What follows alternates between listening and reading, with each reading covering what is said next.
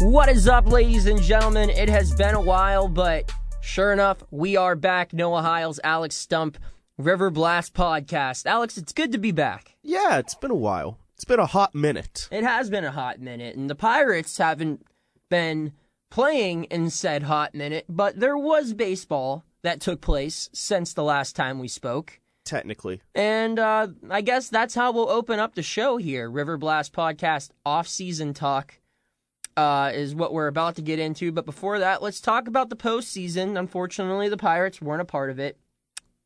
But Alex, on a scale of 1 to 10, what do you give this past postseason? Honestly, a 3? I was going to say like a 4.1. 0.1? Yeah, 4.1. I don't go round numbers. Not even 0.5. No. Definitely not. Then I'll give mine a 3.14159. Okay. All right. But yeah, looking back on it, there were a couple exciting games in the NLCS. The ALCS had one really good game. The World Series had two in one day, I guess, 18-inning game. Yeah. Aside from that, it was pretty cut and dry. The team that was the best team in baseball all year ran through the postseason and dominated. It was kind of cool to see the Red Sox-Yankees play each other in the postseason, but, I mean, man, has that rivalry just flipped? It's not a rivalry anymore. I mean, it is. It stopped being a rivalry whenever Johnny Damon cut his hair to go to the Yankees. No. That's whenever it stopped being one. Because there's been Yankees and Red There's Sox. There's been fights. guys that leave Okay, Boston. Dempster will throw at A-Rod or whatever, but you can't have this inbreeding among your teams and still call There's been plenty of people yourselves who played for both before Johnny Damon and after. But Johnny Damon was the guy. He was the guy who wanted it. He was part of the idiots. He was the biggest idiots on that 04 Boston team. Yeah, I agree. No, that's still a rivalry, I think. And I think that if anything, it's not as much as it was. No, I think that you're going to see it become more hectic now because Boston is now the big brother. And it's just a different dynamic. It probably lit a fire under the Yankees' butts, which is why they're talking about Paxton and Corbin and Corey Kluber and everyone in this. I mean, yeah. Offseason. I think that there were potential really great storylines this postseason. And you know what the sad thing is? The two best storylines were Eovaldi just losing his damn mind of pitching. I mean, my Going goodness. Nuts. That You Game think 3 he game. made himself some money? Yeah, he absolutely did. Yeah. Good for him. But you know what? I wouldn't give him that money because that elbow already has 2 Tommy Johns on it. But hey, someone's going to. Yeah, someone's going to. Dude deserves to get paid. That Yeah. Game 3 performance is one of the gutsiest performances in baseball history. Mhm. And then the second best storyline was Manny Machado just cementing himself as baseball's The heel. He And is you know the what? heel of baseball. To get on that, I hate seeing people play the way Machado plays, but at the same time, that's how a sport grows.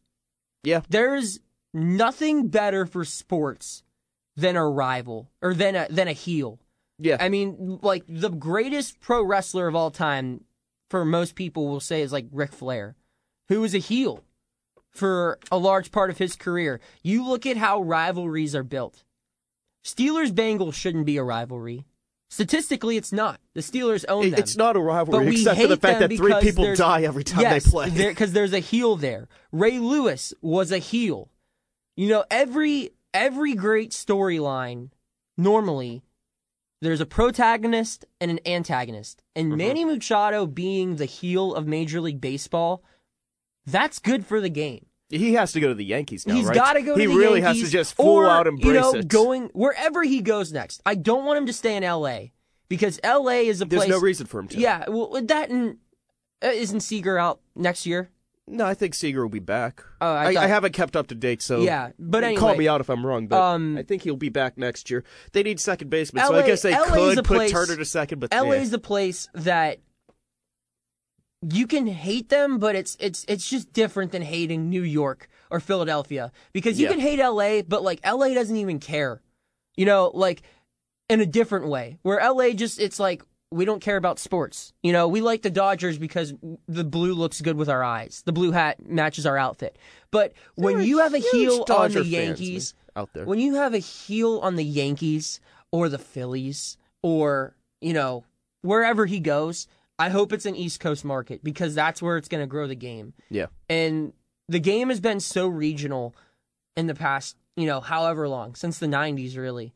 And to have a universally hated player like Manny Machado, A-Rod kind of took on that role, I think, a little bit. A-Rod was definitely the heel of baseball, especially once Barry Bonds was. Biogenesis came out. Yeah, Barry Bonds was. I mean, Ryan Braun would some would say kind of was a little bit. Braun was just a heel for a year, though. Yeah.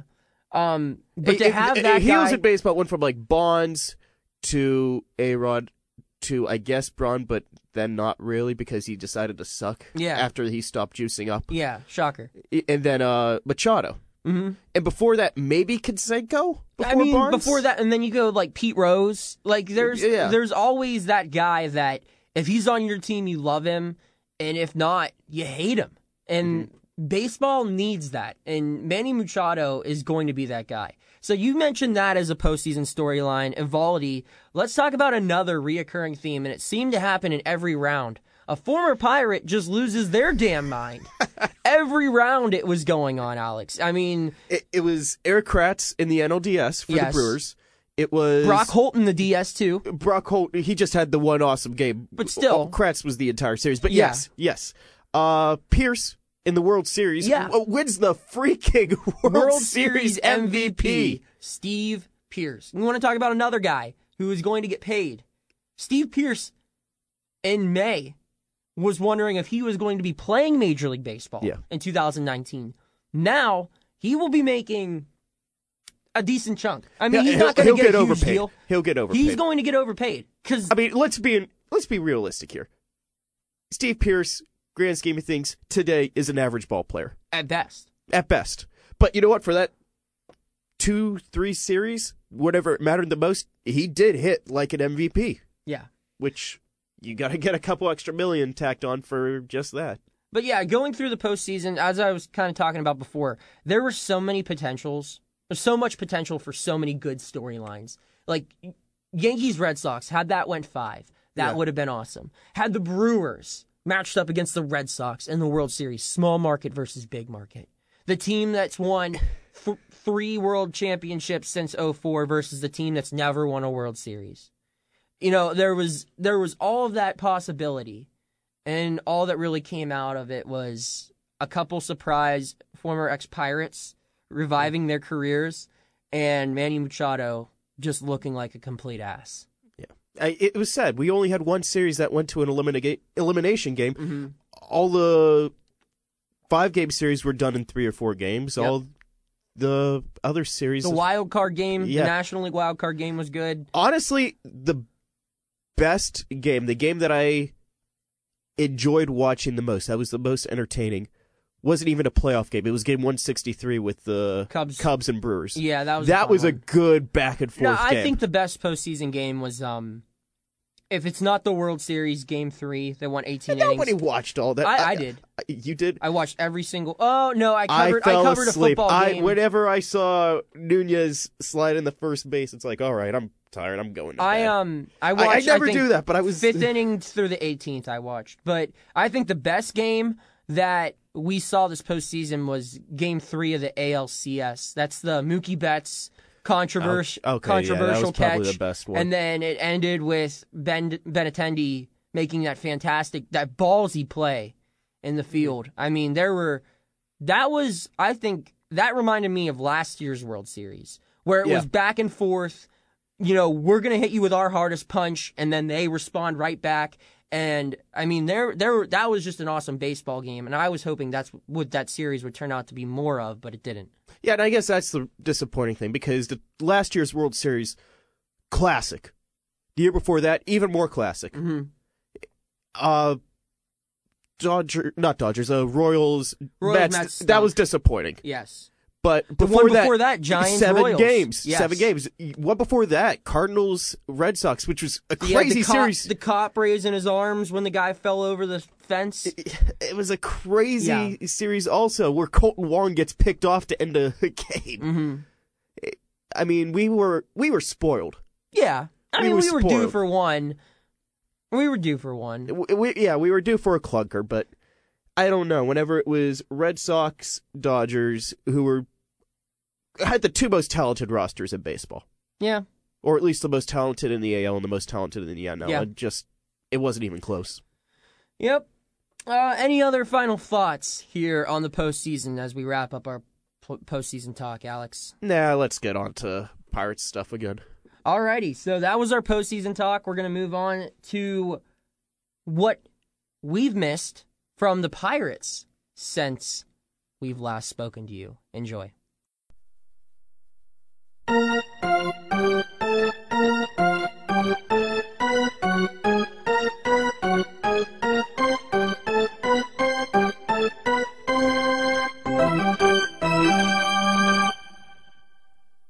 All right, Alex, now let's get into the Pirates and what they have been up to lately. Not much going on, I guess, and you can really pretty much say that for any team that didn't make it to the World Series. It's been a while for any huge news, but there are some storylines.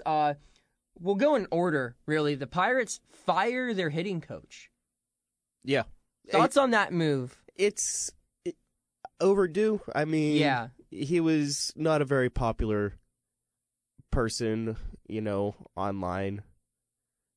Basically, anyone who followed the team would blame Jeff Branson for a lot of the offensive struggles the last couple years. Yeah. Now, granted, except for 2017, in Branson's tenure, the Pirates have been an above-average offense. Yeah. Every year. But it needed to happen. It needed to happen. Jake Smale, who's a writer at the Point of Pittsburgh, put up a great quote from 2017 in April, where Branson basically said, I don't know how launch angles work. It's how do you not know how launch angles work? If you go to a batting cage, the angle that the ball leaves the bat is a launch angle. You're a hitting coach. Side note. I think I discovered launch angle in 2011. 2011. Because, Preach. Good. All right, story time here. Back in the glory days, Burgettstown High School, our coaches, anytime it was under about 60 degrees, it was too cold to practice outside. So we'd just practice in the middle school gym. Our high school and middle school are connected. So we'd be practicing in there, and we had little stations where we had a batting cage in our gym, and then, there'd be one area where we'd play pepper. There was another area where we did workouts. And then there was one area in the corner where we would do soft toss into this net. And we'd always do it right above us where we'd do it in the corner was this clock, this analog clock. And the one time they were like, it'd be real funny if someone busted that clock. And I was like, I could totally bust that. And they're like, oh, wow, how? There's a net in front. I'm like, dude, I just got to angle my swing. And sure enough, launch angle, boom, busted that clock. That was my sophomore year. My junior year, come back into the gym, there's a cage around that clock. Your boy still managed to bust that clock again. I mean, that's now that I've said that out loud, I feel like I'm a douche. But you're going to get a bill for 2 clocks yeah, Burgettstown tomorrow. High School, send me an invoice. No, not really. But yeah, I think I discovered launch angle. I don't know how it got out, but I feel like I'm the caveman who Tom Tango is oh, you see this kid? I'm the guy who I'm the caveman who accidentally made a fire and was I don't know what the hell I just did, but that was crazy. And then walked away from it, and then someone else discovered fire 2 years later, and now I'm just wait a second. I should have trademarked it. Oh my goodness, yeah. I made a Noah. So, exactly. So, you're welcome for launch angle. Oh, thank you. I could be the Pirates hitting coach. But instead, they hired not David Eckstein. Who is it? Rick Eckstein. Yes. Not the same person. No. Oh. Not to how my knowledge. wild would that be? In fairness, I have not talked to Rick yet. It very well could be David Eckstein with a fake how wild mustache. would that be if David Eckstein's just no, you can call me Rick, and people just he actually is the Pirates hitting coach, and people, have we ever seen Rick and David in the same room? Are they related? I would assume, right? Yeah, they have to be. Let me look it up. I think they're brothers.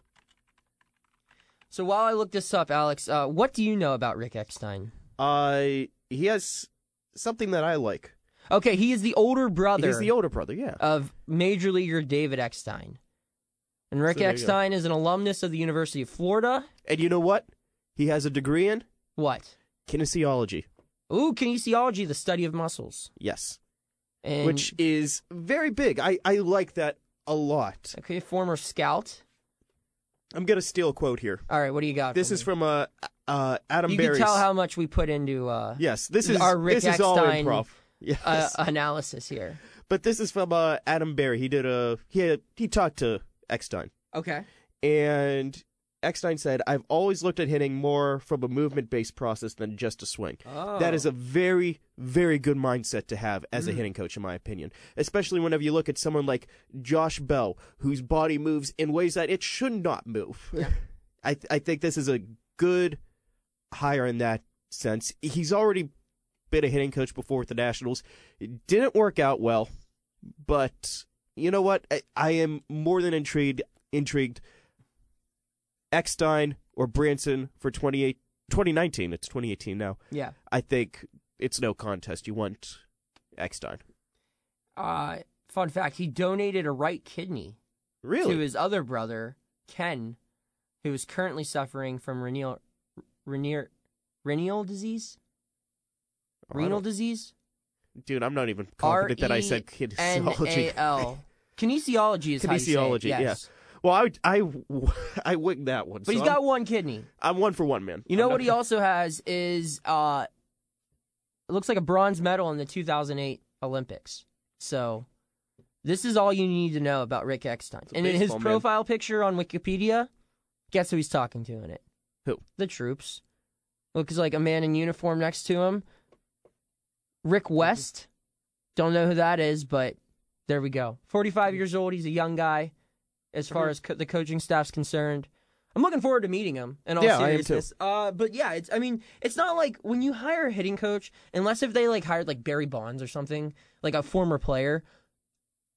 Even then, it's like Barry Bonds was a hell of a hitter, but until we actually see results of their work, we don't know how good this guy is. No. The quote you just gave was that was valuable analysis. That's a great quote. If you're going to take away anything from this, rift of 5+ minutes that we've been on this guy, it would be that more than anything else. But it is interesting. It's cool to see how fast they moved. They clearly had this guy in mind from the moment they fired Branson. Yeah. Because normally this is something that I expected the Pirates to not hire anyone for another month at least.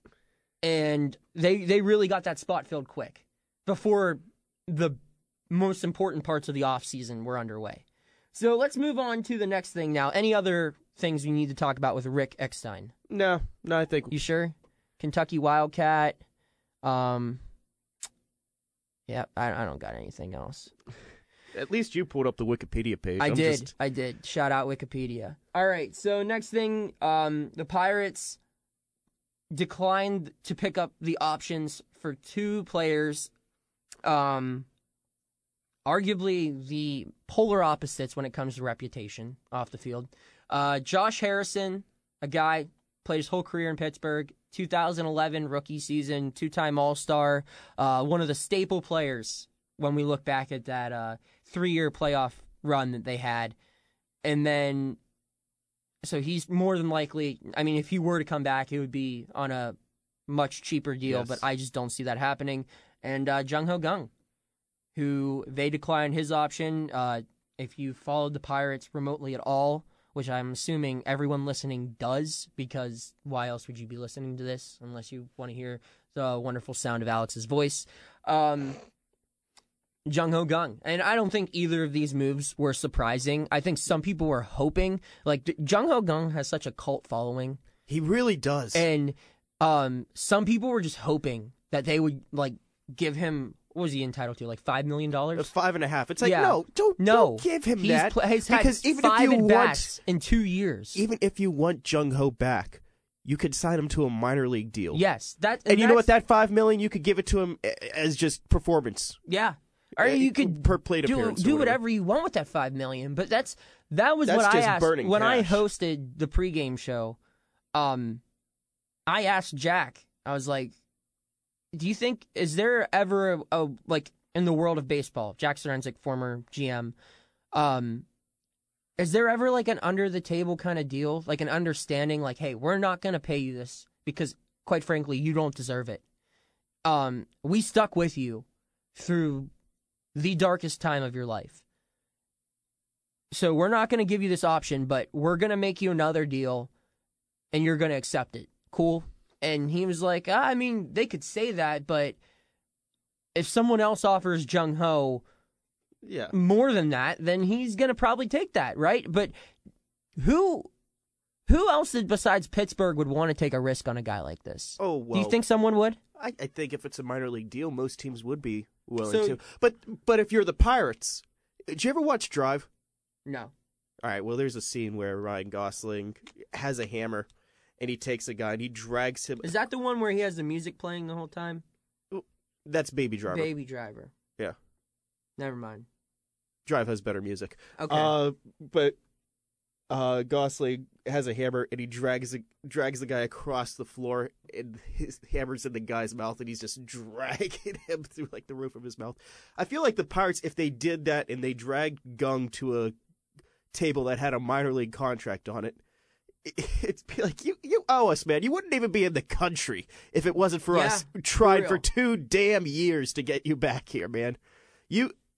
I mean, I hate saying that, that player ever owes the team because they don't. They don't. Yeah. They don't. And hometown discounts are stupid and propaganda by, billionaire owners so they can hang on to just a few more $1 million. But in this very rare case, the player probably does owe the team. Not even he does owe the front office because Huntington could have easily bashed him. And no one would have blamed him. Because he was a good find. He was a great find. He was a great find. And he made Huntington look good. But then whenever he screwed over the team, Huntington could have just said, yeah, screw this guy. I'm done. But, there was never one bad thing said about him on broadcasts, at a press conference, by the manager, the GM, by Coonley, by anyone. And more than anyone else, I think Gung owes 2019 to his teammates. And I know there aren't a lot of those guys remaining from when he played here in 15 and 16. Cervelli, that's the only one that matters. Cervelli and him they're very close. And yeah, I don't know how well, he's probably not that close with like Josh Bell, who was up in 16 for a little bit.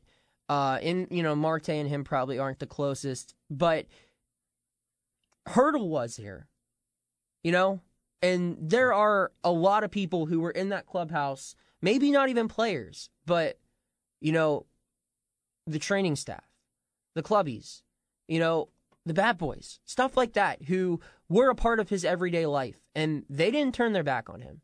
And I just hope he remembers that. And I'm not going to be like, Deb on the South Side, you can't take it with you, Le'Veon, or whatever. Like, I'm not going to be like that. But, I mean, this is a place, I think if he is going to be playing Major League Baseball next year, he should definitely be, his ears should be more perked up to Pittsburgh's offers than anyone else, if the Pirates have an interest in him. When is the decision with Jordy Mercer coming? So, I mean, he's a free agent now. Oh, is he unrestricted? I thought he's he had unrestricted. An option. No. Oh, okay. No. Never mind.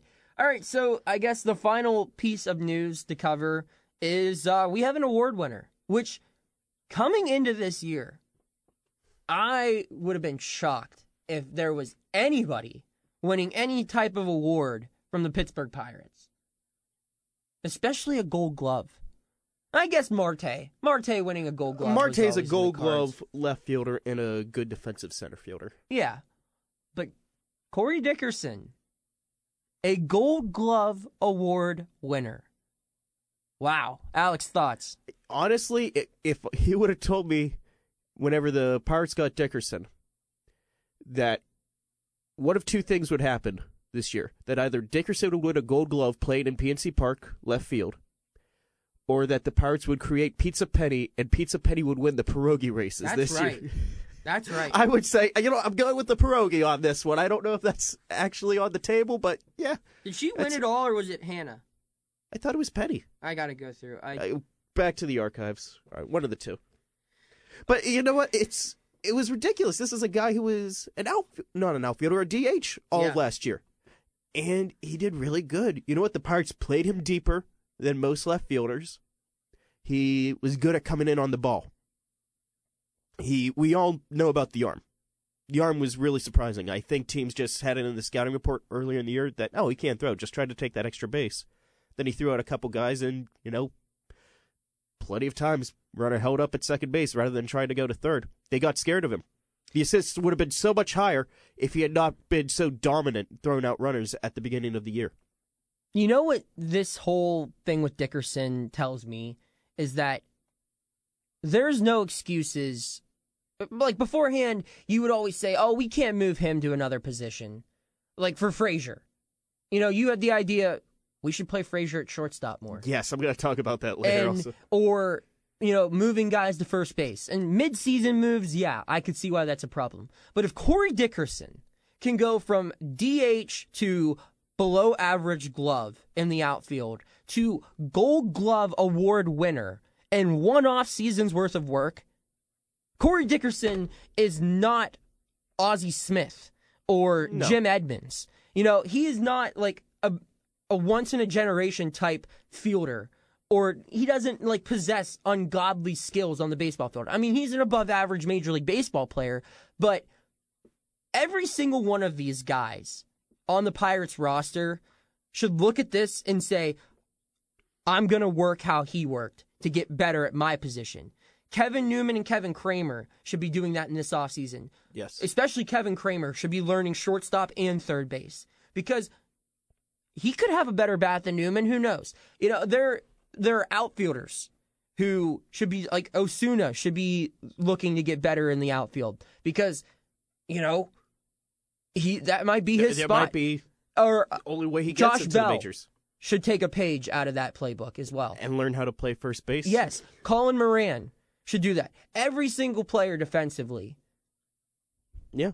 I mean that should be the message. I don't know if the Pirates have an email chain or not, but that should be if Corey Dickerson can do this, you can do this. And I'm not saying that they can make a transformation over one off season where they can be a Gold Glove caliber defender as well, but they can be better. Defense, I said this a couple podcasts ago, defense is one of those things where you can improve simply by putting more attention and effort into it. You and I could go in a batting cage and we could work at it for years, and we could still probably never hit a slider from a major league pitcher or something like that. You could drop the probably for me. Yeah. And there's a lot of aspects to baseball where you just need talent, and then hard work plus the talent will get you better. But fielding is something where if you work at it, you will improve. Just plain and simple. Unless your body physically doesn't have the ability to cover the ground that is required for your position, you can get better defensively just by working at it. And that should be the main goal for everyone on this Pirates team, including Dickerson. Get better. Get better. Yeah, and I don't want to take anything away from the work that Dickerson put into it. This only happened because Dickerson worked his butt off. Yes.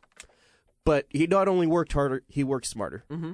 And that goes back to, played him deeper than most left fielders. Know your skill set. Yes. And know so much of fielding is knowing where to be. Mm-hmm. And then you will know how to be there when the action is happening. And that's so much of it. It comes down to that, especially when you're playing 162 games in 20 different stadiums.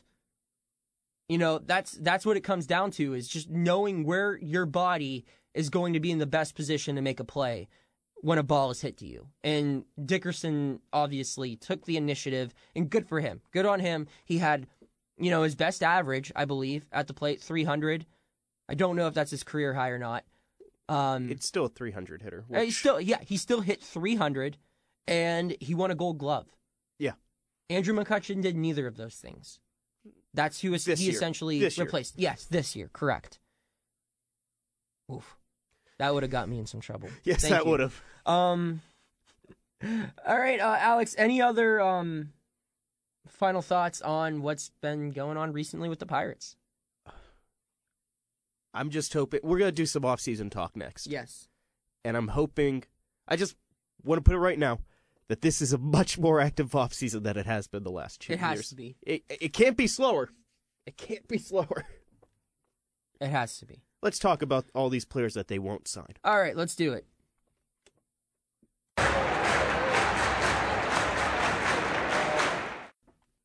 All right, Alex, it's the off season, but we still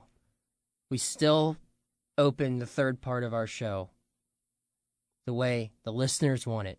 Everyone's favorite part. With a segment. Segment time. Buy, sell, trade. Sell, and a trade. That's how we do it. But because it's the off season and there are going to be plenty of trades to talk about, players that are going to be bought and sold, we're going to eliminate this from being about any Major League Baseball players specifically. Well, acquisitions. Acquisitions, exactly. So, Alex, you want to go first? Or you want me to? Yeah, I'll go first. All right, go ahead. Buy, sell, trade. What do you got? Buying. This is something that, really we got to see a lot of in the postseason. One of the few things that I did like was more embracing of positionless baseball. Okay. Which, call it bullpenning, especially with the Red Sox whenever they would send in David Price or Chris Sale finished it off in Game 5, even though he's going to go Game 6. Eovaldi, a couple starts there. We saw with the Brewers, they just moved their infield all around. Where Wade Miley, too. Wade Miley, that start, my goodness, that was a great play. It's a shame it didn't work because that would have gone down as one of the best managerial decisions ever if that would have worked out. But yeah, I like it. I don't know if it's 100% ready for a 162-game season. No. But I think it's a lot closer than people say that it is. With the right adjustments, it could be over a 162-game season. We could see something like this. Selling. Steamer is the projection for next year. They do it every year. Fangraphs has it up now. Mm-hmm. They hate Trevor Williams. They will always hate Trevor Williams. I mean, poor Trevor, they looked at what he's done, in his major league career. And they said, okay, we project him to have a 4.72 ERA and be worth 1 WAR next year. Which is garbage. They hate Trevor because he gets flyouts and groundouts instead of strikeouts. No. I'm selling that. Trevor's going to do so much better than that. If Trevor Williams finishes with an ERA higher than 4.72 next year, I don't know. What's good stakes here? Jump in the Allegheny River. I will eat a Trevor Williams baseball card. How about that? Okay. Yeah. I would have said jump in the Allegheny River. I'm doing the one that will be far less detrimental to my health. And trade. Jumping in a river is the Allegheny River. I mean, we're not talking about the Mon. That's always the dirty one. They're all dirty. No. Yes, they are. Whatever. Continue. Okay. And the trade, my trade is kind of about player acquisitions, but it's a big... hang on. It would be a real shame if everyone tweeted at Alex and told him to jump in the Allegheny River if Trevor Williams had a bad year next year. It'd be a real shame. If people remember it 1 year from now that Trevor Williams finished higher than a 4.72 ERA and they can remember that figure, then yeah, sure, I'll jump into the Allegheny. All right. Trade. Acquisition-wise, nobody seems to be prioritizing power anymore. I mean, Moneyball took over and said that OBP is better than slugging. Better than slugging, and it's better than batting average. And you can't really argue that. But I think teams are starting to value OBP so much that you look at a couple of these guys who are power hitters but don't get on a lot, and they are going to be dirt cheap this offseason. And I think Pirates, they could always use a little more power in the lineup. I think that could. I've got a couple power guys on this list that we're going to be talking about in a bit. So that's a trend I would like to see the Pirates maybe exploit a little bit. Teams aren't valuing slugging percentage anymore. Market and efficiency. All right. Not bad. Not bad. I would also like to see power. Obviously. I just to hit on that point. Like, I feel like the teams who hit a lot of home runs, this is going to sound like 5-year-old Noah analysis. The teams who hit a lot of home runs always win the World Series. Yes. Yes. The Boston Red Sox hit a lot of home runs. And they won the World Series. Astros, the Dodgers. Cubs. Hit a lot of home runs. And the Cubs stopped hitting home runs, and they haven't made it to the World Series. Nope. The Yankees won 100 games this year. They hit more home runs than anyone. Ever. Yeah. The Brewers hit a ton of home runs. They won the National League Central. They had the best record in the National League. Like, I just feel like that's, like, again, 5-year-old it's Noah 5-year-old analysis, but it's spot on. Yeah. Hit a lot of freaking home runs. Yeah. It does well. It goes well. 240 solo shots are worth more runs than 50 grand slams. Whoa. I'm not a numbers guy, but I'll take your word for it. Just kidding. My buy-sell trade, a little bit, actually far less elaborate than Alex's. I'm buying some cake from Mrs. Dickerson. I don't know if you saw the picture he posted on Instagram. That was a good-looking cake. That was incredible. She made him I had to double-take. It didn't look like a cake. Of the model of the Gold Glove Award. And, I mean, that's some Food Network stuff right there. Yeah. Very, very impressive. I mean, I'm just thankful that he won, because imagine making that cake and then... I know. Well, it's a silver glove for you, Corey. You can't have your cake and eat it too unless you're Corey Dickerson, because his cake is of an award he won, and I'm sure he ate it. Good for him. Good. I would like to buy a cake from her. I would like to get a Gold Glove cake. I never won one, but I would like to buy one. She's a fun follow on Twitter if anyone's not. Speaking of players' spouses, Chad Kuhl's, I don't know, I think it's his wife, maybe his girlfriend. She liked a picture that I posted on Twitter from like 5 months ago. Don't know why. Just like a couple days ago. It was watch out, Chad. Here it is, like Noah's coming in to steal your Chad girl. in the picture. I like tweeted the picture and it says, "Here I am at interviewing Chad Kuhl, looking like he just told me my dog died." And like it's actually like my Twitter avatar, I think. And I have like this serious look on. My hair looks great in it though. That's why I made it my avatar. But she just liked it out of the blue. I'm like, who is this person? And then I saw you and Jason follow her. Your girl. No. Come on now. He needs her for the road to recovery. But 2020, watch out. No, come on. All right, I'm willing to sell the naming rights of my first child if the Pirates are to bring in Francisco Lindor. I know that the Indians say they're not willing to shop him. I also know that the Indians are not able to afford to keep him. And if they're really looking to burn this down, I tweeted the other day. I said, I am willing to trade the entire Altoona Curve roster and the naming rights to my firstborn child, which isn't coming anytime soon. But whenever it does, you got them all. You got Cole Tucker, you got Will Craig, and you got whatever you want my son's name to be. Point Park, I'll meet you at the intersection of real and world, Hiles. Dude, you could do whatever you want. You have to say the whole thing, too. That's fine. You have to update the marketing. You ever watch the show The League?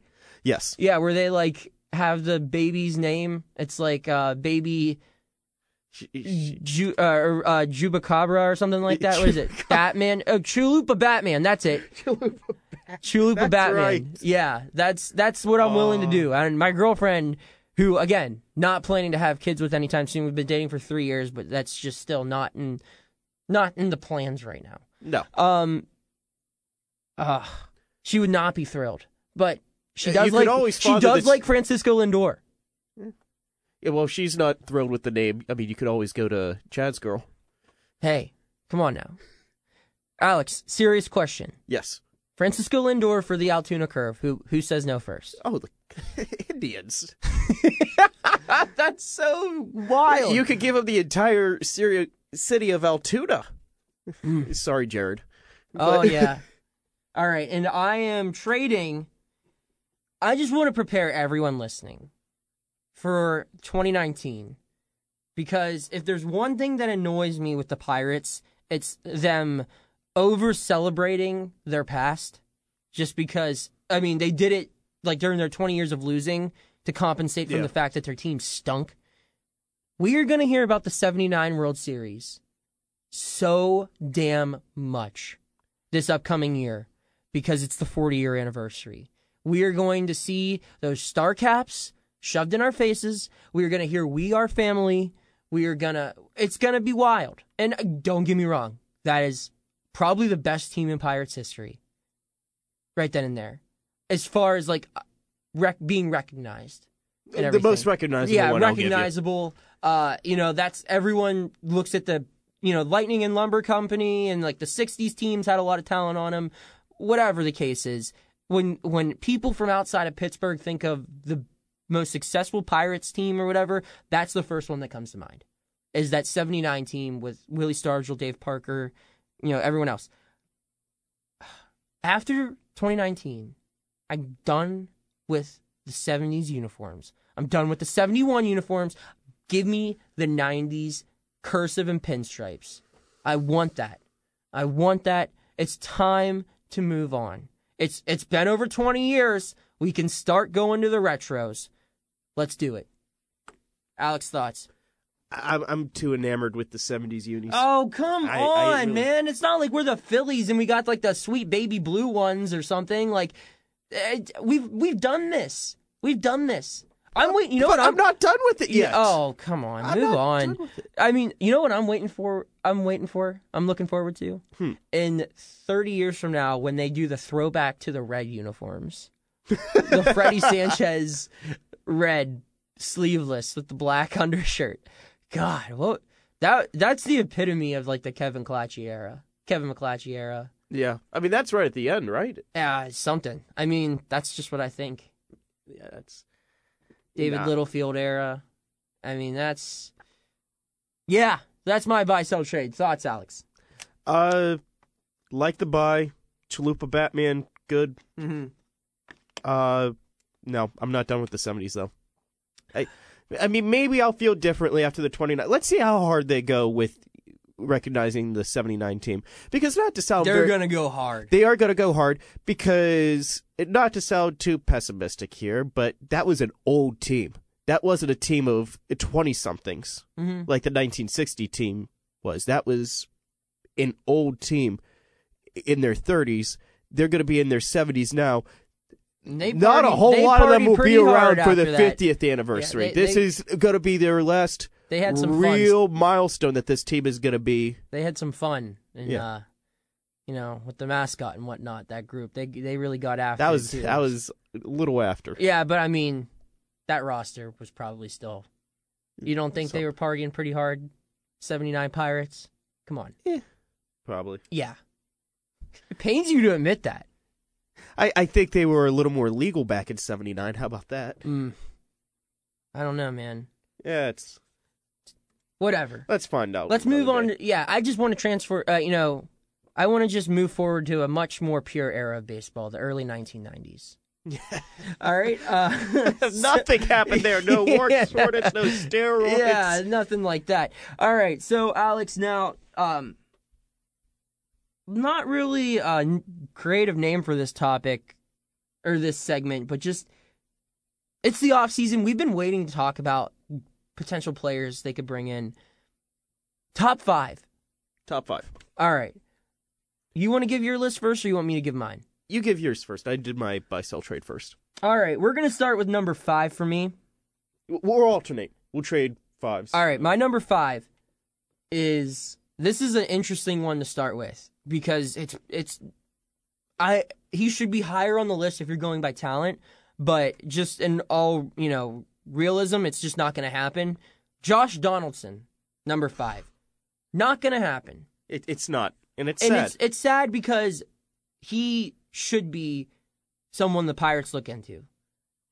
But there's so many reasons why they won't, because this front office, they never like to admit failure. And if they sign a third baseman, it would be, we're pretty much admitting. I mean, if they sign like Jung Ho back. It's okay. We're platooning with thing. Moran, but like if you sign Josh Donaldson, you're not platooning him. No, with yeah. Moran. Moran is getting kicked out. Yeah, Moran. You're just admitting that like this was a failed piece that we got for Garrett Cole. Josh Donaldson is a player that is. I have his Fangraphs thing open right now. It's expecting to get a 3-year deal, average of about $18 to $19 million a year, which is, I think, a little high for someone who's 33 years old, especially after having a tough year last year with the injury and whatnot. But I mean, I don't think that that's ridiculously unfair of a deal. That'd be a very good deal for Josh Donaldson. Yeah. Honestly, I'm expecting him to get a show-me 1-year deal, probably with someone like St. Louis. So if it's a 1-year deal, well, let's go with that. If it's a 1-year deal, I would go up to $20 million. Yeah, would you go 2 years, $40 million for Josh Donaldson? He'll be 33 and 34 during those years. I would give him 1 year, $20 million. What about 1 year with a club option in the second year? It wouldn't be a club option. Let's be real here. It's player Josh option. Donaldson's contract that he's going to get this year is going to be a 1-year deal worth $20-ish million, and it comes with a player option for the same amount next year. But here's my thing, and this is going to sound like, again, stereotypical Yinzer. You've cut payroll. You do. They have money. They have money. And like honestly, $20 I don't want to million sign him to that 3-year deal. Yeah. Because of Hayes. He's gonna be who I'm all on board the hype train. Of who? Cabrian Hayes. Oh yeah, I am all aboard the hype train, and that's why whenever I look at Donaldson, it's like I will give him all the money for 1 year. I was gonna say 2. But Hayes is my 2020 third baseman. Yeah, it's like if you do the 1-year thing, like I guess maybe if you're looking, let's go off your thing, the 1 year. Yeah. The Pirates are in limbo right now. They're a little bit above 500, right? They finished 3 games above, 2 games above, whatever it was. So they're looking for something, a shot in the arm to get them over the next level. Josh Donaldson can be that player. And once they add him, he's the middle of the lineup guy. He's playing better defense than Colin Moran probably ever will. He helps you defensively. He helps you offensively. He is a guy who's played in big postseason series. He's a leader in your clubhouse. You have him for 1 year. Maybe he wants to stay back.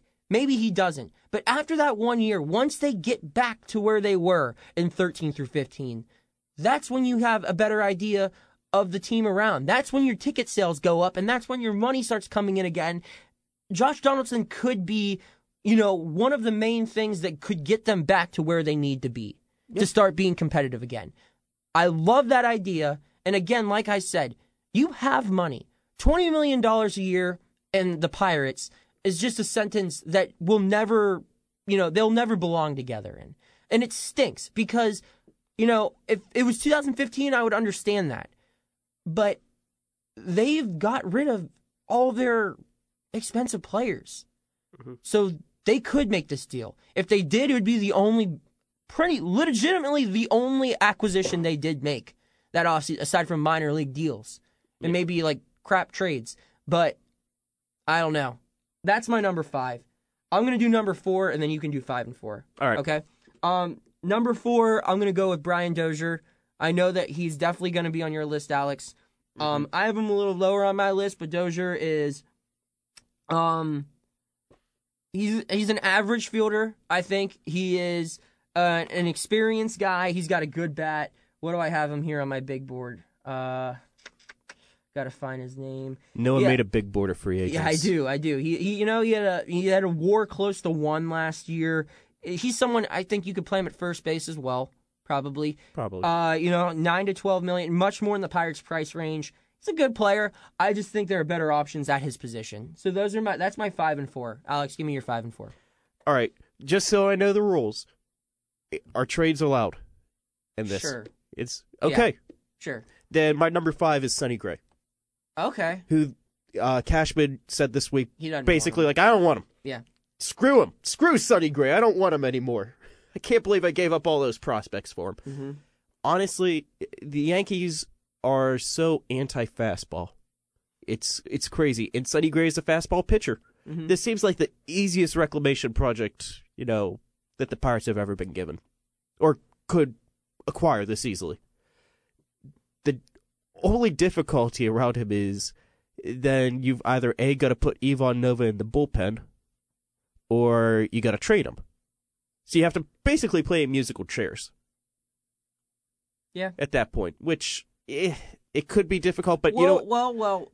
Sonny Gray, I think, is going to be maybe not an ace anymore. I don't know if Sonny was ever really an ace, but you want to talk about a strong number 2 pitcher. I think he could be that. And you need a lefty if he does that rotation. again, he's a lefty, correct? he's a righty. Oh, I thought he was a lefty. No. Damn. I always think guys are lefties. I don't know why. Are you lefty? Nope. Oh, that would have explained it. Continue. Yeah, but I like him. I think a rotation, putting him as your number 4 behind Archer, Tyon, Williams, and have him fight with you with Musgrove, who's the 4 and who's the 5. I think that's a very solid rotation right there. Number 4 is an ex-Pirate of mine, or not of mine. Of all of us. Of all of us. Mm-hmm. We are all one. It's Justin Wilson. I think the bullpen is very strong, but without Edgar Santana, he's a lefty. Justin Wilson. Yes, Justin Wilson is a lefty. Bam. There you go. Mark it down. And that's part of my selling point, because Rich Rod did a great job stopping lefty batters last year, but I still want a lefty in the bullpen that's not Steven Brault and that's not Vasquez. Yeah. And I think Wilson could be that. Walk rate is ticked up, but still strong strikeout numbers. How much are you going to pay for Justin Wilson?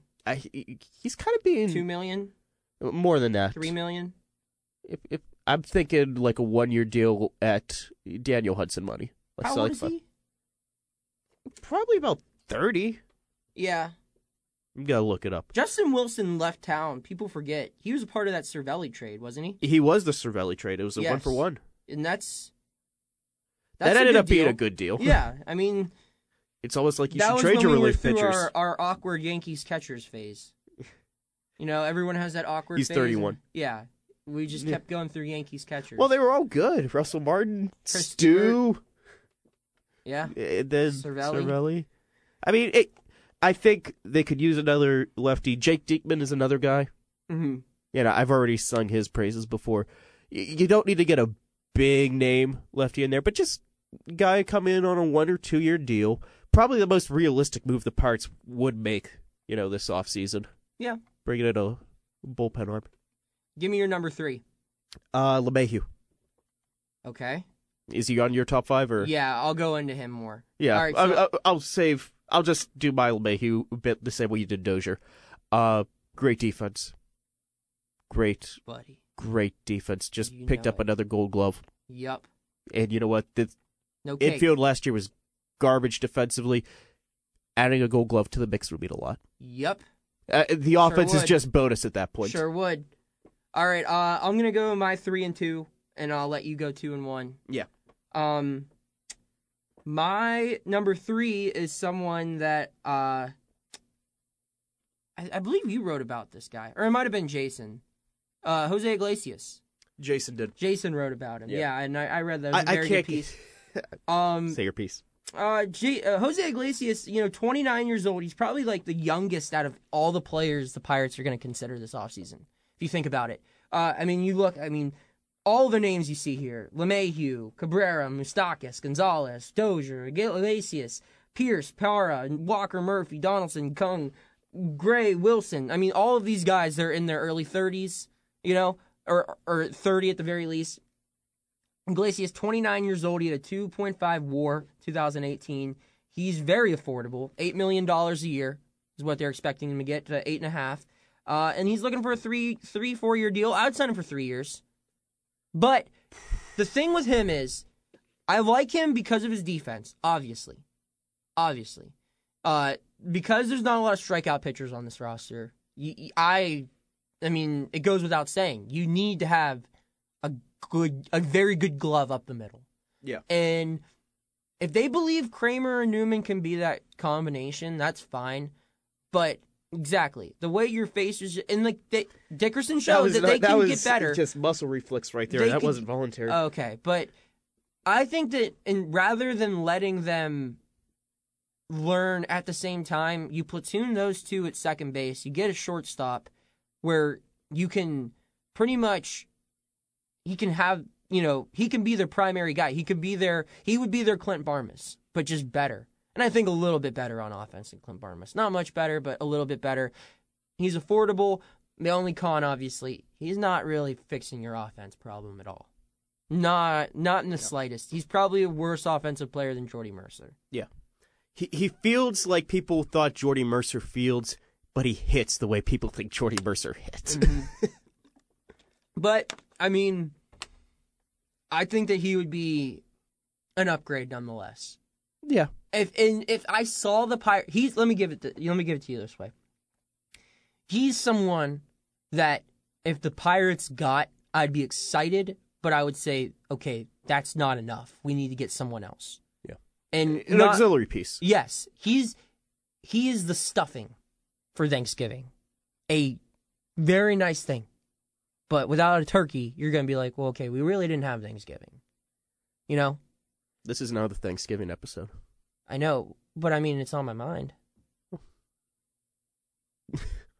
Anyway, moving forward, my number 2 is Marwin Gonzalez. And I know you're not high on this guy, Alex, but the thing that sells me on Marwin Gonzalez is his versatility. He is someone who quite literally can play every single position on the diamond, aside from pitcher and catcher. And probably could do that too. Probably if he really could. Wanted to. Yes, if they really needed him to. He's someone that I think the Pirates should look for a player like him, in the sense where if you look at teams that are doing well, they have, like Ben Zobrist in the Cubs is a perfect example, where whenever someone gets hurt, Ben Zobrist is essentially the answer, where they will plug him. Or Javi Baez, I guess, in a sense, too, where, he was the second baseman for a while, he was the third baseman for a while, their shortstop does bad things, and he's their shortstop now. And the Pirates need that, and I guess they have that with Adam Frazier, but Marwin Gonzalez is a guy who can bring a little bit more power. He had a WAR of one. He's projected to have a WAR of 1.7 this year. I know last year he had around like 16 or 17 home runs. I mean, he was a part of the Houston Astros lineup for the past 2 years, which was one of the best offenses in baseball. And he's someone you can hit him literally anywhere in the lineup, top to bottom. You can play him anywhere in the field. And that's perfect for what the Pirates have right now, where you can start Kramer one day, you could start Newman one day, you could start Moran one day, you could play him in right field while Polanco's still hurt. It just allows them to be flexible with the roster that they really do have. And Gonzalez is a guy who probably shouldn't be playing shortstop every single game. He shouldn't be playing second base every single game. But you can play him in those spots for 10, 15 games a year. And altogether, he could play 140 games a season for you. He doesn't really have a huge injury history, I believe. He's 30 years old. It looks like he is going to be looking for something around, the same price of the other people we talked about, 10 to 13 million. I'm all for it. Just the versatility. This is like Sean Rodriguez, but actually a good baseball player. I was just about to bring up Sean Rodriguez because I get a check every time I say him on this show. I beat you to it. Yeah, thanks a lot. Mm-hmm. I just said that I want more positionless baseball. Yeah. So you look at a guy like Marwin, it's like, oh man, Alex is going to love this guy. Marwin Gonzalez has had 1 year in his career where he was worth 2 WAR. I know. There's a lot to get excited about. Like, yeah, he is an above average bat, and he can play all over the field. That's more valuable than 2 WAR, probably by itself. Mm-hmm. That's where why you shouldn't always just be a slave to WAR. I mean, actually analyze the player, but if he gets 4 years, which I've seen a couple people project. Fangraphs has 3. Yeah, it's basically everyone's saying 3 or 4 years, and I don't know if I would go that far. I'd give him 2. He's someone you could do a club option with for the 3rd year, I bet. I'll even make that a mutual option for him. Okay. I'll be a team sport. And then, yeah, and I would give him up to 11. Honestly, I looked at, what did Sean Rod get? He got like 2, 12, 13 in that range. Yeah, something like that. Yeah. So, I mean, a little more than that. Somewhere between what Sean Rod got in free agency and what Ben Zobrist got as an AAV over 2 years. On a Sunday in May, I would much rather see Marwin Gonzalez batting cleanup than Colin Moran. Oh, yeah. Or Josh Bell. He would be an upgrade. He would be, honestly, if we look, he would be an upgrade at third base. He would be an upgrade at shortstop. He would be an upgrade probably at first base. He'd be an upgrade second base also, assuming that Frazier is not penciled in at second base. Yeah. Frazier would still be better. Yeah. But, yeah. He makes the team better. He makes the team better. He's very, I would also probably put him in my stuffing Thanksgiving analogy, where if you get him, he can't be like a Josh Donaldson where, all right, we're good for the offseason. We signed Marwin Gonzalez. You need to sign someone probably a little bit more affordable. You can't sign two. I don't imagine them signing two players for $11 million a year type players. No. It'd be great if they did. It would certainly make them a very good baseball team. They would. But a $20 million investment. Yep. So all they need to really cement themselves, go into the next year, be like, we're going to be in this playoff conversation. Mm-hmm. But, yeah, if they get Marwin, then they would have to. It'd be like Marwin and Justin Wilson. And that's not a bad offseason. That'd be a great offseason right there. All right, give me your 2 and your 1. My number 2 is Mike Moustakas. Ooh, Moose. This is me prioritizing power over OBP. Low OBP guy. One of the better power-hitting third basemen around, though. In which, we are just stupidly stacked with third basemen right now across baseball. So whenever Moose is one of the best, that's saying something. And, just for giggles, I went to Baseball Savant, and I looked at his fly balls, and I just put up overlay to PNC Park. He hit 10 fly balls last year that were not home runs, that would have been home runs in PNC Park. What did he hit, 40 home runs this year? He hit a lot. He hit a lot of home runs. He hit, I think, 38 in 2017. So close to there. He's a power hitter. And the lineup needs a power hitter, a power bat. And he's going dirt cheap. No one is expecting anything from him. I think the most I saw was a 2-year, 28 home runs. 28. I was significantly off. But he hit 38 the year before. Yes. You were thinking of that. It's okay. Yes. But he's a real power threat. And he could be had for 2 years. And he wouldn't really be blocking Hayes. No. It's the type of guy that I'm looking for. A real upgrade. He is a guy who makes your team better, makes your lineup better. And if he's still good and still wants to play in Pittsburgh, by the time Hayes is up, we could move him to first base. Yep. If your buddy Josh Bell doesn't learn how to hit home runs again. Good luck, Eckstein, man. Good luck. That is a project and a half right there. Again, he's in the same price range as pretty much every other player aside from Josh Donaldson.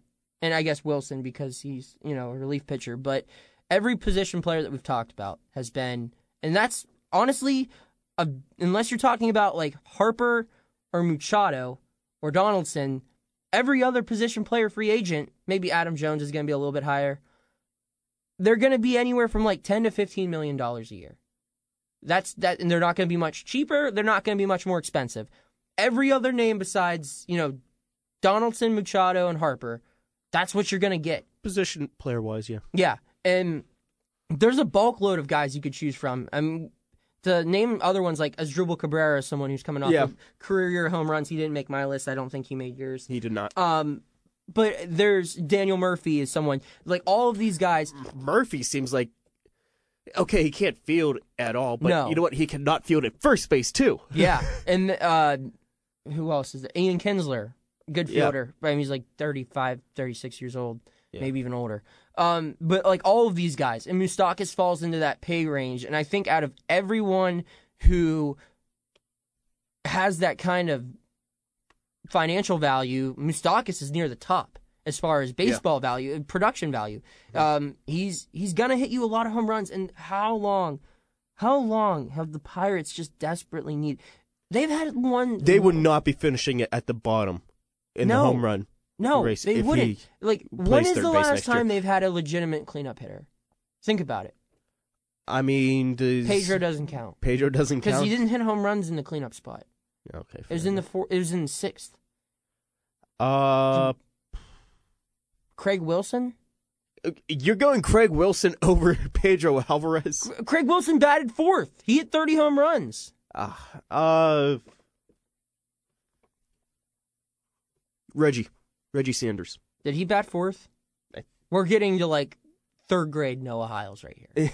It was Kenny Lofton leadoff. Oh damn! I think Jason Kendall would have batted second. Okay, so Jack probably batted eighth on that team. Probably did. Okay, so Kendall second, Brian Giles is third, and then it'd be Reggie. Yeah, and then Aramis Ramirez fifth. Yeah. Might have been It might have been Aram. You're right. Yep. And if that's the case, a 21-year-old last. Aramis Ramirez who's been out of baseball for 3 years. That's the last time the Pirates had a good cleanup hitter. Mike Moustakas could be that guy. Yeah, he could.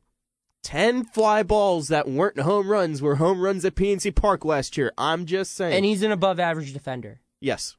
So, but that will never happen. No. I just don't see it happening because for them what happens if his market just falls apart again?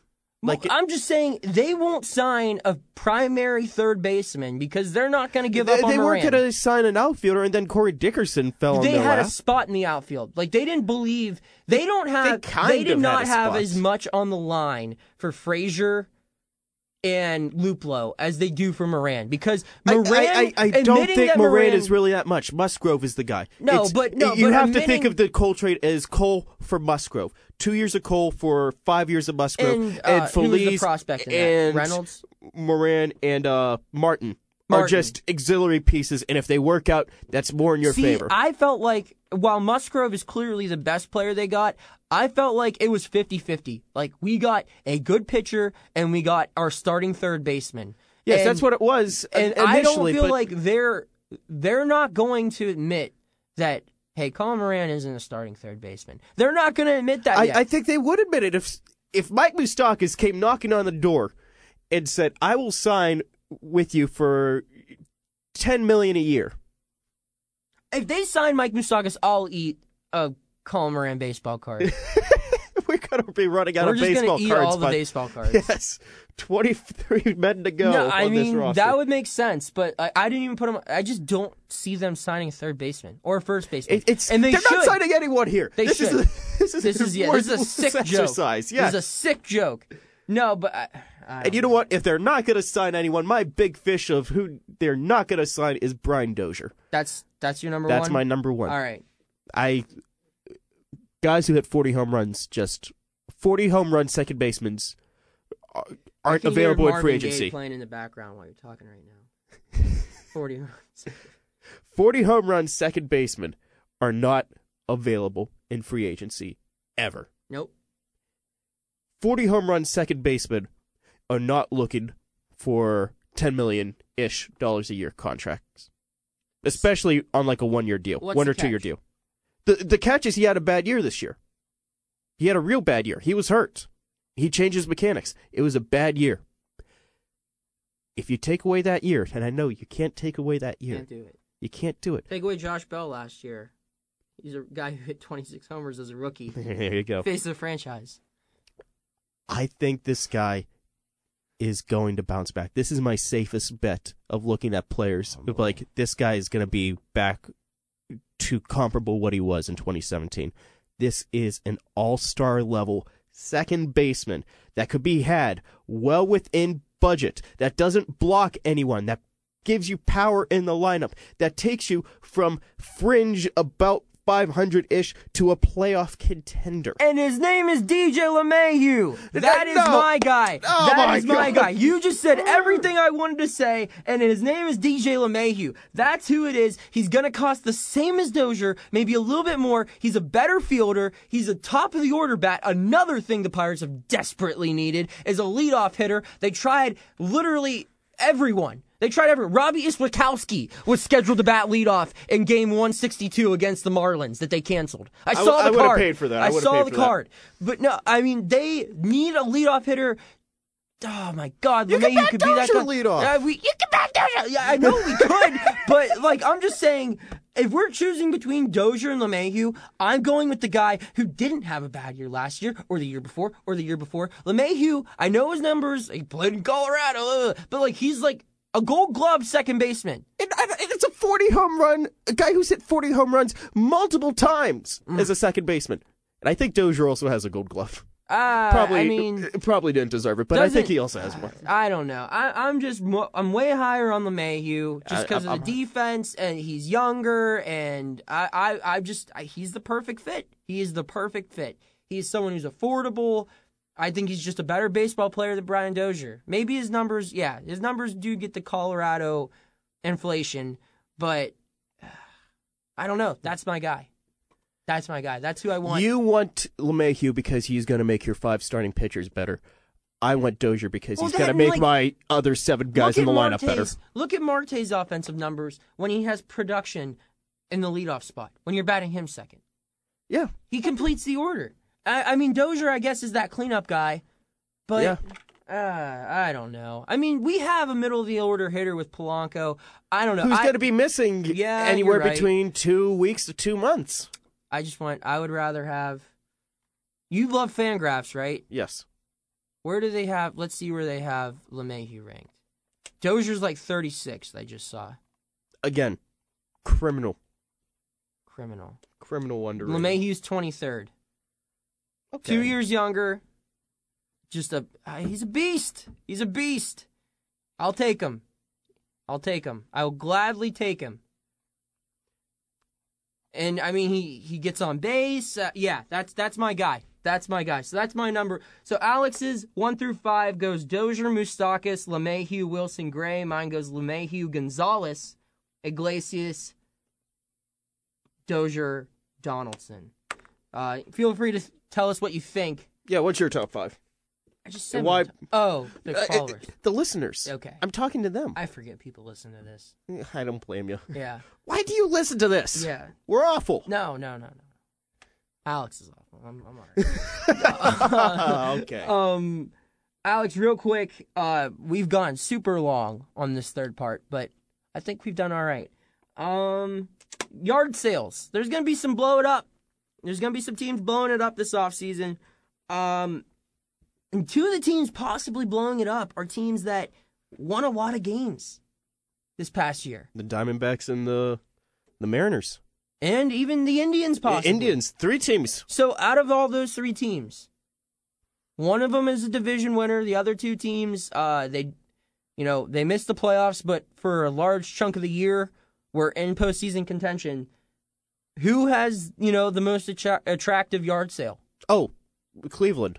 By far. But, I mean, they live in the nicest neighborhood, I guess. They have the nicest stuff there, but are they going to be willing to sell? Do you think the Indians are really going to sell Kluber? No. I don't think they're going to trade anyone. I think they might deal Edwin. The Indians? Yeah, just because they're losing a lot of their team through free agency, and they're going to look I to don't know if back. anyone would really... I think someone would take Edwin. Because he's only got I one said more Mariners year and I heard Edwin. It's like Diaz. No. Oh, man, he'd get a ton. But no, I don't think Edwin really wants Edwin. I think someone would take him on a 1-year deal. Because he's only got 1 year left on his deal, I think. And then I guess it's like a club option. Yeah, and then that clears up payroll for them to money. Go. It's just so much money. How about this, Cleveland? Pretend you have the All-Star game, and you're going to be hot garbage in well, not hot garbage, but the division is too easy for 1 more year. If they go into 2019 with the same roster that they have now, they will win the division opening day. Yeah. I mean, unless the White Sox really do shock the world and sign Machado and Harper. They're going to win the division. But after that, the White Sox Supercore is going to be built back up. Tigers could be starting their rebuilding, starting to spend a lot of money to complete the vision. Not to mention everyone, Bauer and Kluber and everyone else is going to start being way too expensive. I know Kluber's cost control, but they haven't been able to extend Lindor. No, they or won't Ramirez. be able to. They already have Ramirez. I thought they've offered extensions to both, and neither have officially. I know they didn't with Lindor. I thought they did with Ramirez. Okay. But this team is going to get mighty expensive, mighty fast. You're getting this big revenue source of free money with the All-Star game. Spend it this year. Unless they really look at the Red Sox and the Astros and say, there's no point. There's no point.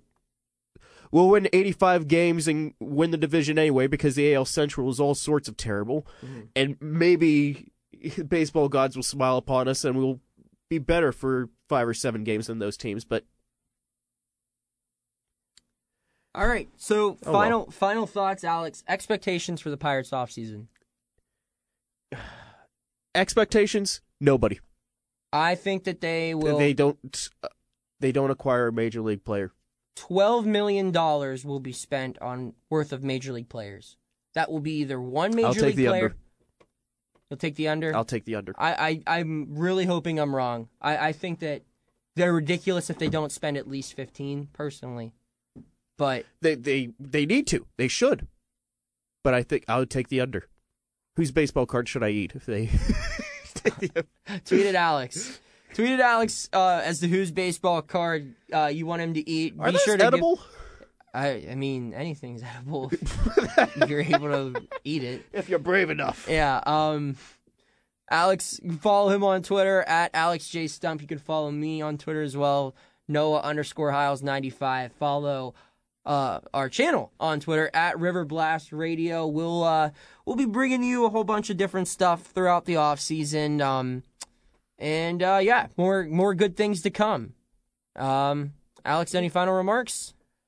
I said Sean Rodriguez, right? Yes, you did. Okay. Then I got nothing. All right. Well, Brian Dozier is better than LeMahieu. Thanks for listening. We'll talk to you next time. Let's go, Bucks.